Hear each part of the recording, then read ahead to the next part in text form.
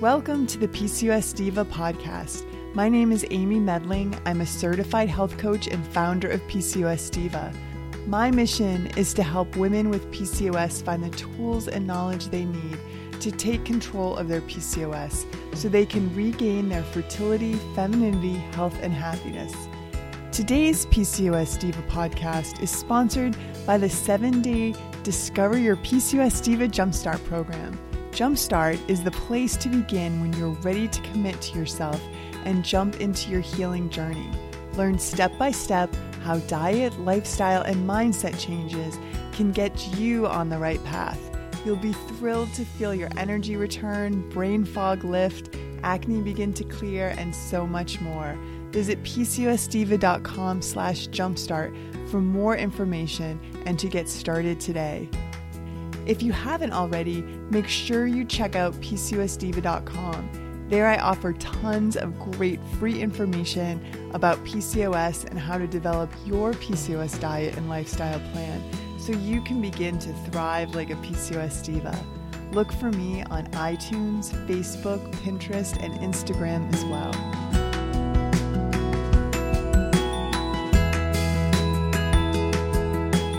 So today I'm welcoming back Dr. Diane Ginsberg. We did a podcast back in 2015. It's podcast episode 13. We talked about naturally treating PCOS. I recently had the pleasure of listening to Dr. Ginsberg give a lecture about PCOS, and I found out that she has a brand new book out called The PCOS Environmental Roadmap. So I had to have her back on the PCOS Diva podcast. So happy to have you back, Dr. Ginsberg. Thanks so much for having me. It's a pleasure. So you are an OBGYN and a functional medicine doctor, which I think is such a fantastic combination for women with PCOS. And there's not too many of you out there, but you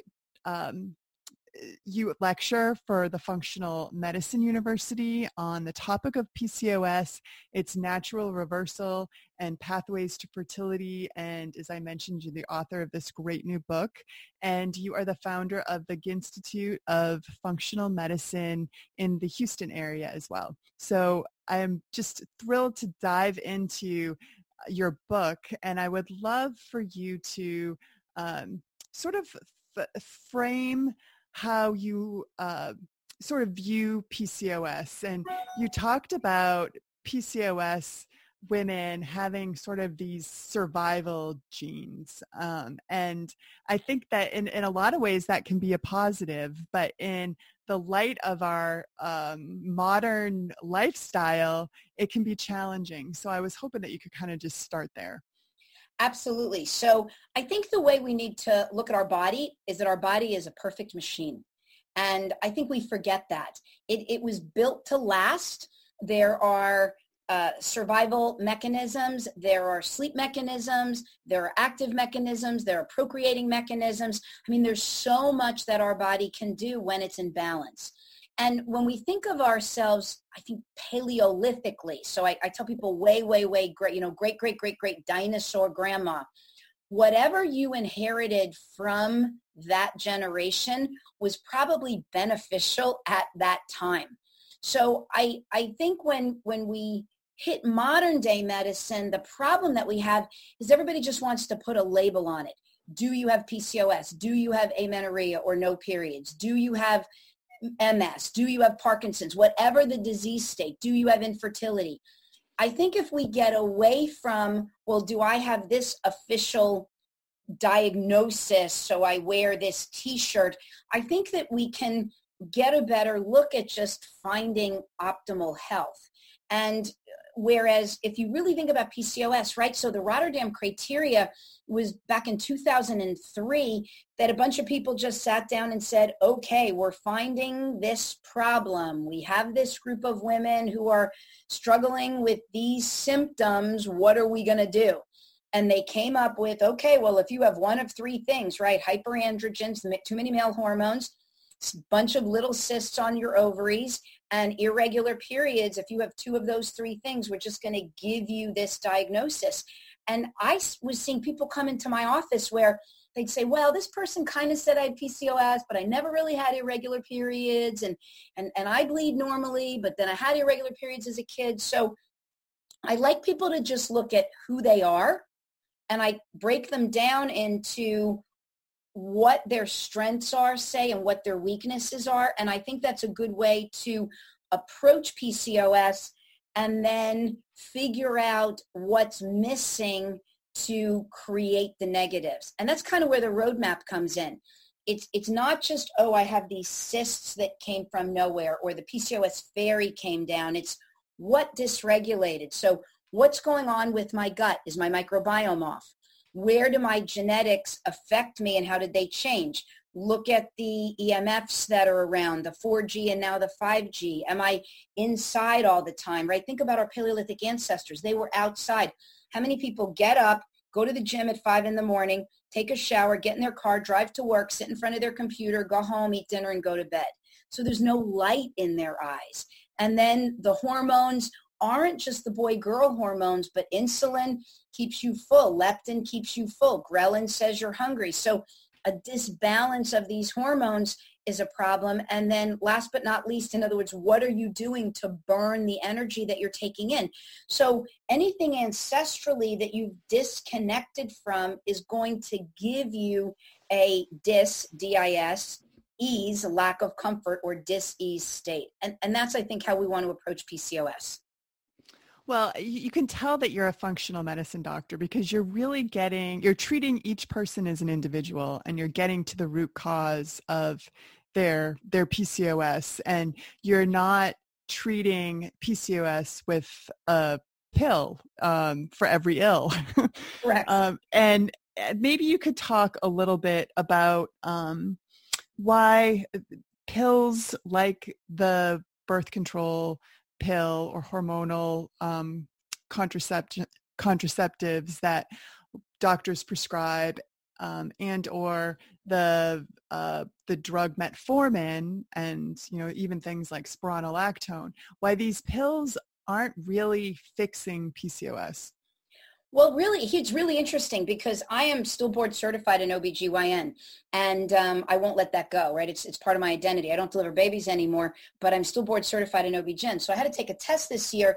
Every 6 years, you have to retake a test. So I had to reread some of even the updated info on straight OBGYN. And do you know, interesting fact, that in terms of PCOS, that metformin is not the primary recommendation for patients with PCOS who want to get pregnant and have irregular periods. The number one recommendation, even in ACOG, American College of OB-GYN, is lifestyle changes.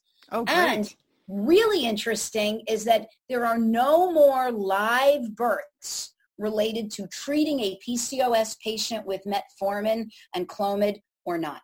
So even the OB-GYN, kind of the ACOG society, realizes that it's not about throwing a pill on somebody to really fix a problem. The way I tell PCOS patients to think of themselves is, again, what you had benefited your body years and years ago. A good way to think of it is African Americans carry something called sickle cell trait. So sickle cell anemia is where your red blood cell, instead of looking like a frisbee, starts to look like a sickle, like the Grim Reaper carries. When oxygen drops, that's what happens. Well, if you take an African American and you put them with that sickle cell gene in Africa, they're immune to malaria naturally. You take them and you bring them to the United States, and they sickle a little bit. Now all of a sudden they run low in their blood count, and it's harder to be an athlete. So in the same world, living in one place versus living in another, you're a completely different person. And I think that's how we need to look at PCOS and why the pills don't work. So here's how I want everybody to think of it. There's two major forms, and I talk about this in the book, that I think you can break it down into. Either your great-great dinosaur grandma had insulin resistance at the level of her muscle, meaning she had to go through times of starvation. If she did, when food was plentiful, she would eat a lot and try to pack as much energy or glucose stored as glycogen into her muscle as possible, and then put on fat so she could live through times of starvation. So what they're finding in the literature is that certain people have actually mutations in the receptor for insulin, which means when you try to put insulin into the cell, the message isn't read. So therefore, the pancreas gets mad, drives the insulin level even higher to force it into the cell. And that's what insulin resistance is. So insulin resistance, when you're going to hibernate or when there's times of no food, is beneficial. And now you get bigger. And then what happens is when you go through hibernation and you starve, you slowly burn so you can live through the starvation period. So what will happen if you take that particular person and you bring them to today's society and you take away their sunshine and you give them more nutrient-rich foods and you throw a little EMF, problems in there, also a little bit of disruption of their mitochondria from all the waves that are around us. But most importantly, you give them food 24/7 and winter never comes, they're going to keep storing and they're not going to burn. When you do that to a little girl who is now growing up and she's 3, 4, 5, even though she doesn't think she's eating badly, she's still eating the classic American diet. So the ovary now sees, as it's developing, a lot of extra insulin, a lot of extra glucose. So it is going to then start to shift its barometer towards it's time to hibernate, not time to have a baby. So the ovary will then make a lot of testosterone, more than estrogen, while this little girl is now 7, 8, 9. And it will start to pulse this testosterone into the central nervous system. So at a time when you are developing the electrical current for that normal cycle to kick in, now you've got an abnormal balance. And this is the little girl who, as her periods start, is going to be a little insulin resistant, make those hormones, but she's making more testosterone, so she'll have irregular periods. Now as this continues, now she's 12, now she's 13, now she's 14, the insulin resistance persists, the hormones are irregular, she now has irregular periods, and she's gaining more and more weight. Now with this blood sugar dysregulation, there becomes a dysregulation in the microbiome because the bacteria and the bugs we call our microbiome, the trillions of bugs in our colon, are not in the balance that they should be because of what they're seeing with insulin and glucose, and weight gain and more irregular periods become a problem. And then the vicious cycle spins. So this is kind of etiology 1. So you have so many things that have gone into that. Just giving somebody metformin to say, okay, I'm going to shove more insulin into the cells, or giving somebody spironolactone, which all that's doing is taking the extra testosterone and preventing it from turning into dihydrotestosterone. So supposedly the hair and the acne gets better. And even in my 25 years of OB-GYN, I've never seen that do anything great. Mm-hmm. All the birth control pills do is sop up the extra testosterone, so there's not as much free testosterone, so therefore you wind up with a little less acne. But you've nowhere gone back to the etiology of the problem. Right. And I've done podcasts on this with the additional downsides of taking the pill with nutrient deficiencies, and Correct. Check out my podcast with Dr. Jolene Brighton on that.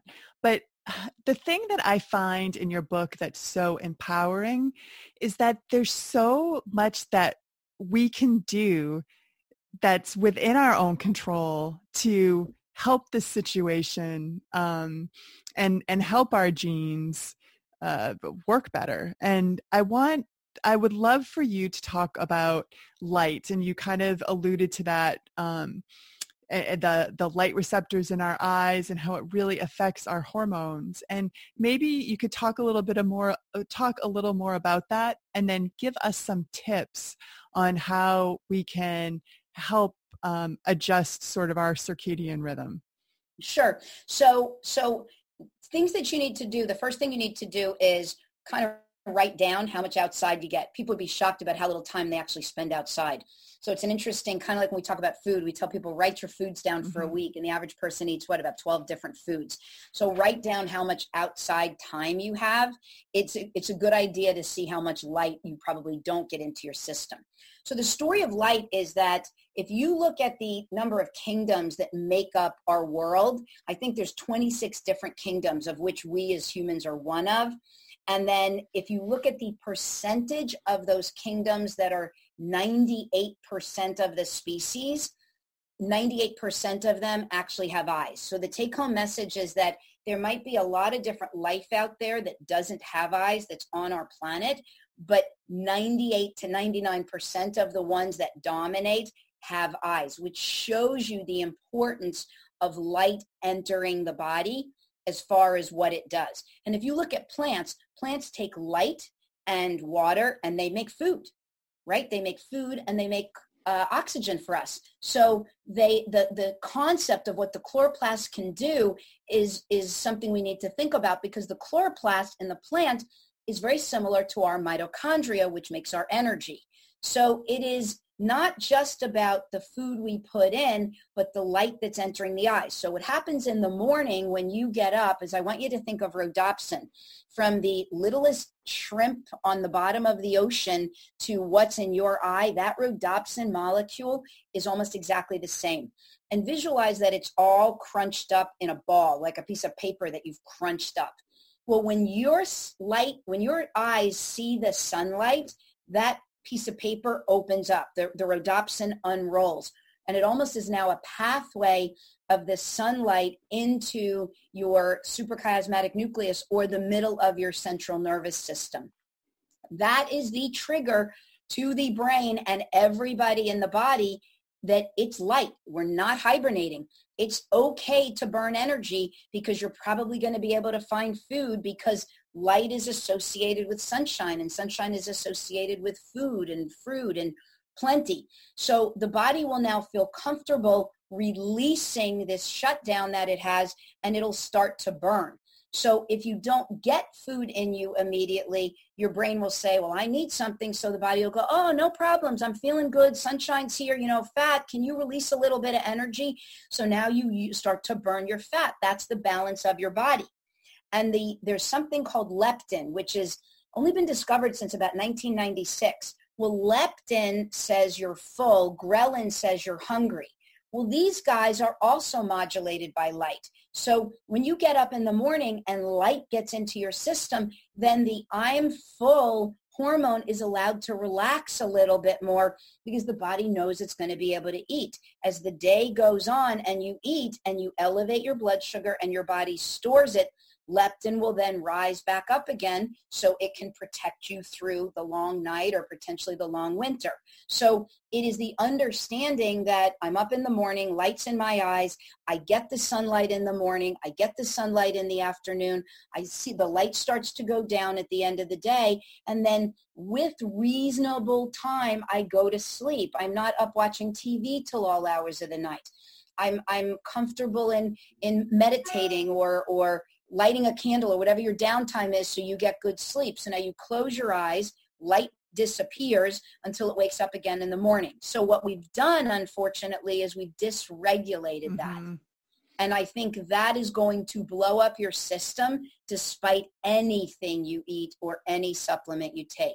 So my tips would be, you don't have to do a long exercise. In other words, you can wrap in a blanket or in a sweatshirt. When you get up in the morning, you need to go outside. I drink my coffee outside. In the summer, I sit on my front lawn, I ground, because I talked about relaxation and grounding. Medical literature is full of autoimmune disease and inflammatory problems getting better when people sit on the earth, because the earth is where you offload your excess electrons. Yeah, so, I don't know if people have heard that term grounding before. I don't want to get too far off this topic, but grounding is just say barefoot outside. Just let your feet touch the earth. So and if it's too cold, of course you don't necessarily do that, but I'm saying just so for light, go outside and let the sunlight get into your eyes. If you are an early morning worker, then what you may do is you may go to work, but then you have to find that time, even if it's just 10 minutes, to walk away from your computer, away from your desk, and go outside and let the sunlight get into your eyes. What we do in the book, there's a lot of lights you can use. You can get a light that you can put by your desk if you sit by your computer all day, or really, really big struggles are night shift workers. Yes. Because what happens is their circadian rhythms are upside down. And there was a big paper that was just released that said they have a significantly increased risk of miscarriages. and they're blaming circadian rhythms. But there are lights you can buy that you can put by your desk or you can put in your house that actually reflect more of the sunlight. They call them a sad light that will help you kind of feel better and get the better light in your eyes. The computer screen, right? That will mess with your eyes. So if you're on that computer screen and then you go home and you watch TV, that's where the blue blockers come in, where you only let the good light come through and you're letting more of the red come through. So it's okay to have a little blue in the morning, but you want to make sure that the more milder, calmer lights are there at night. So getting your circadian rhythm in line can be done really by just being conscious of getting more outside. And like I said, a handful of those little tools. And I refer everybody in our book to Jack Kruse, Kruse. He's a huge light hacker, and he does a ton of stuff on YouTube and a bunch of podcasts. And he's got great info on mitochondria and light hacking. And just so that everybody heard you correctly, you're saying that this is, if not as important as diet and supplements and, those lifestyle modifications that we typically hear about, we really need to get this under control. 100%. And I would say, in other words, almost to a point, not more important than food, because you're not going to get up and eat, pizza for breakfast and macaroni for lunch and not be healthy, because you have to give your gut microbiome vegetables. I mean, we know you have to eat reasonable, but yeah, you can eat perfectly. And if you don't get those circadian rhythms in line, that leptin, ghrelin, that hunger full satiety center will dysregulate. And if it does, and you develop leptin resistance where the central nervous system and leptin don't talk, no matter what you try to do, your system will be dysregulated. Your weight will be a problem. Your hormones will be a problem. Your fertility will be an issue. Remember, most hormones are balanced based on what's going on in the body. The thyroid will convert like T4, it will convert from its basic hormone into the more active hormone when it sees sunshine. So there's a lot of people that are treated for hypothyroidism when they're not really hypothyroid. The bottom line is their body thinks they're hibernating. So absolutely, I think you have to really respect that concept. And then your genes are not just who you are, but it's their expression of your genes will be determined based on what's going on in your environment, right? We are only probably 10% of what our genes are. We're 90% of what we express. Well, vitamin D is on every cell in our body. So if your body thinks it's hibernating and light's not there and D is low, no matter what you eat, it's going to store. Mm. And I think what I love about this lifestyle suggestion is it's really relatively easy and enjoyable. I mean, there's nothing painful about it. Getting out and outdoors for a walk after lunch to get that sunlight, or to, step outside in the morning and see the light or watch the sunset. I mean, those are all things that are like simple joys in life. Yes. And I think part of the problem, and that's why the intro to my book, I wrote about my kids, because part of the problem is when you get a diagnosis, you tend to be that diagnosis. And I want everybody listening to not do that. I mean, I was told that I have two boys, and that's why the introduction was so powerful.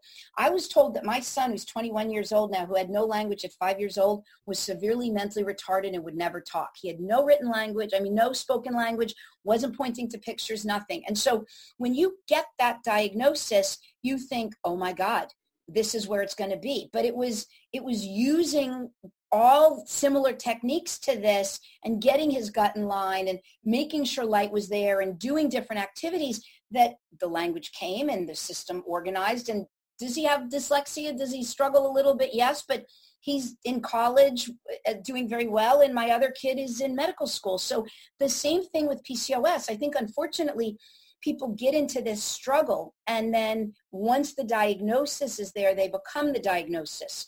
What I need everybody to understand, besides the 6 parts of the roadmap, is there are a lot of people who don't have insulin resistance issues. They have gut issues that have developed from our toxic diet. So mom didn't realize it, right? I tell people I grew up on cereal and Fluffernutters and Twinkies, and we ate well, but I mean, we still ate that. So if you are somebody genetically that is predisposed to having more inflammation from bread or gluten or dairy or fake food, you don't have to have celiac to have certain mutations. And I talked about that in the book that will react above and beyond when you eat that. So now the gut's inflamed. So now the fat doesn't digest. So now the blood sugar is dysregulated and you almost develop this state of being. And that's not who you are. It's just what you've developed. So don't take that diagnosis and say, this is what I am. It's just something that's developed. And by unwrapping what's happened, by following some of these tips, you can reverse what you have. Yeah, that is such an important insight. And, I talk a lot about how we have to move away from feeling like a victim, because it really, and I think when you get into that diagnosis, like I am PCOS, it's easy to stay in that victim state. And you lose power in that place. But I love how you're, how you've kind of reframed that for us. And there's just so much in your book. I want that I'm not going to be able to really touch upon all of those points in your environmental roadmap, but I was hoping that in addition to circadian cycle, you could just talk for a minute about the EMFs, because in chapter 9, you have a whole chapter dedicated to electromagnetic fields and their disruptive forces. This is something that I think is relatively new for a lot of people listening. There hasn't been a lot of talk on how EMFs play a role in our dysregulation, and I was hoping that you could just kind of touch upon it and maybe give us a tip or two on how to overcome that. Yeah, so here's how I want everybody to think of it. If you look in the mirror, you see what you think is you, right? And people go, okay, this is my body. So here's how I want you to think of this. If somebody gave you a brand new boat, not a fiberglass one, but one that's made out of wood for a New Year's Day gift, and it was great. It was on your local ocean, and it was a beautiful boat. And now on day 2, on New Year's Day, January 2, I come back and I go, okay, I'm taking out the steering wheel and replacing it with a new one. And then I'm going to take out a bunch of the wood tiles and replace them with another. And I'm going to take the mast off and replace it with another. Then I come back January 3rd and I take the bedroom out and I replace it with a different one. And I take the roof off and I replace it with a different one. And I do that all year. By the time Christmas comes, I've replaced everything on the boat. So the big question is it the same boat? And it's a rhetorical question. I want everybody to think about that, because that's what your body is. Your cells are constantly turning over. So your DNA is double stranded. Think of it as Mardi Gras beads, right? You have 2 strands of Mardi Gras beads next to each other. And what happens is that as you are on this planet, your cells turn over, right? They divide. Well, the way that process happens is that the DNA, the double strand, separates, and then another strand is formed, and then the cells completely separate. And basic cell division, most of us learned in high school. But what happens is that the DNA is pulled apart gently into the new cell by something called the mitotic spindle. That is very susceptible to energy changes, to the 4G frequency, the 3G, 4G, and especially the 5G frequency. So not only can our brain waves be affected, and that can make us anxious and not feel great, but go down to the smaller level. So your cells have a job to do, and they are set on a certain pathway. Well, as the new cell is coming along, it's not as healthy, and the DNA is not as organized as the original one is, because it's been disrupted by this EMF.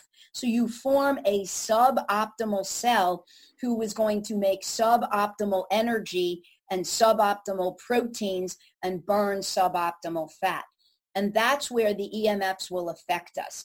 That, again, doesn't include the buzzing that we hear all the time, just the waves that are going through your body. So in the book, I write about everything I learned about EMFs. I learned from a great guy named Nick Pinault, and he wrote the Non-Tinfoil Guide to EMFs.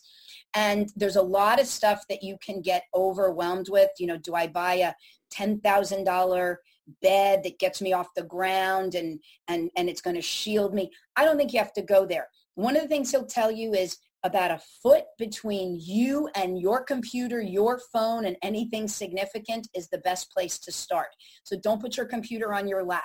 Use if at home, get a standing desk or sit at your kitchen table. Make sure, again, it's not directly sitting on you. Number 2, your cell phone. Do not put it in your pocket. A lot of the boys, I tell my sons when they wear their shorts, they put it in the front part of their pocket. I don't think it's great being in that area because it's radiating. Things with your microwave. Don't stand in front of the microwave while it's jetting out rays while you cook. There's a list of plants. One especially is an aloe that you can put around you that will absorb EMFs. You can, instead of using the Bluetooth, I use the old-fashioned skull candy headphones because then you're not radiating into your brain. What you're doing is you're actually using the headphones that plug into your computer or into your cell phone. So turn off your Wi-Fi at night. At Home Depot, you can buy like a Christmas light timer, and you can set the Wi-Fi where it turns off at 10 o'clock and turns back on in the morning. So offloading some of that day-to-day pressure will make a big difference in cellular turnover and cellular efficiency. And I think you'll see big changes. I could go even deeper into EMFs and how it affects the microbiome. But in other words, just think of, you want your turnover to be efficient. You want that boat to look just like it did the next New Year's as it did when you first got it. Well, your book is very concise. It's an easy read. I read it over this last weekend, and we really just scratched the surface of what you have inside. I was just wondering if you could give everybody a little bit of like bird's eye overview of what we missed in this podcast today that's in the book. So basically, we tried to divide it into, I wrote it with Sheila Vuchkovich, who's a nutritional therapy practitioner who is near and dear to my heart. Sheila and I have been together forever.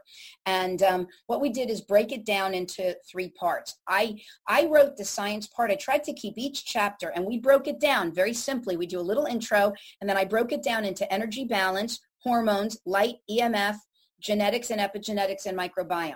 So it's going to just give you, as if you want to get a little bit into the science of it and understand the genetics, it's going to show you why your microbiome is different than the person next door who maybe can eat more of the different foods that are not as healthy and not get sick. Because we hear that a lot from kids, why can Jane eat this and I can't? So it goes into that in a bit of detail. Not the book's I think about 160 pages because we wanted to use it more as a workbook kind of combo. So that'll give you a little bit of an idea of the things that you need to do if you want to get into the science.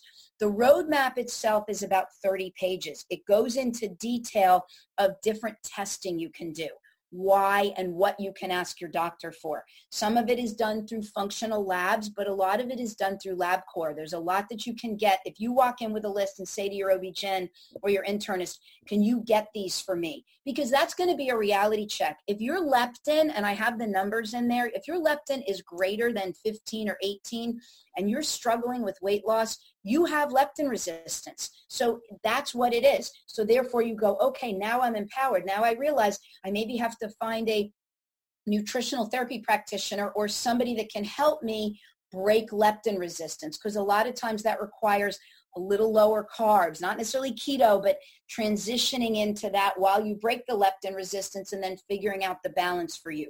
So that second part goes into what labs you need, what thyroid labs to need to balance.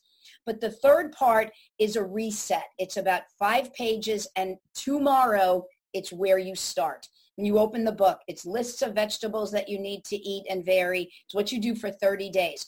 Plants that you're going to buy that can help absorb the EMFs. What you can do for light hacking. In other words, we go through a 30-day reset that I think you can start from while you're reading the book, from the minute you open it, so you can really take control of your own life and start to do something, because people get very overwhelmed. So this enables you to go, okay, these are the 10 things I have to do today.